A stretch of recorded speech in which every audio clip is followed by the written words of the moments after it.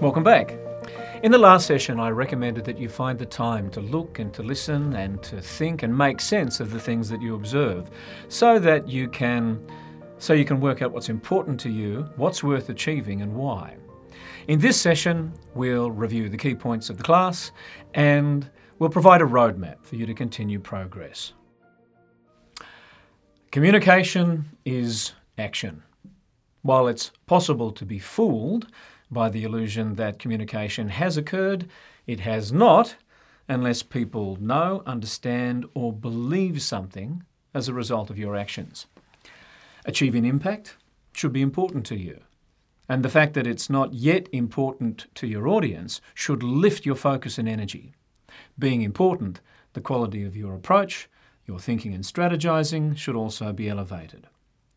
Allow yourself to form a clear and reasonable perspective on the current reality, what you believe should be achieved, by making time for observation, reflection and interpretation, or use the time and space that you already have. Form your own perspectives. We will provide you support by giving you a collection of reference materials. You can find the reference materials in the main menu or you can use the search function. We've curated some TED Talks, there's a reading list, podcasts. Nothing here is above scrutiny. In fact, every perspective in the reference material is certainly open to your skepticism. It's not yet endorsed, but everything has contributed to our current perspectives in some way. And then there's the rest of the program. The next class describes the KOO method. How best to spend your time, where to focus your attention in reflection. This isn't the writing of the speech, but rather how to organise your thoughts about the realities you face and your aspirations, your audience and their current beliefs and values, and what messages need to be delivered. The KOO method ensures that your communication strategy is well aimed and most likely to succeed.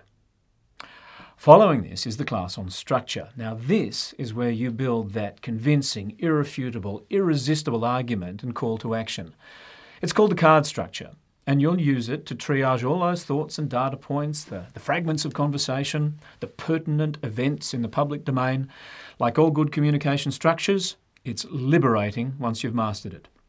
Now, the piece that gets everybody's attention is the status or the power and relationship class.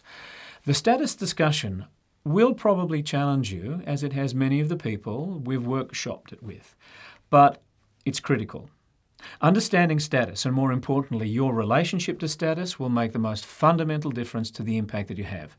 How to project power when you need it, and how to relinquish it, and why it's important that sometimes you do so.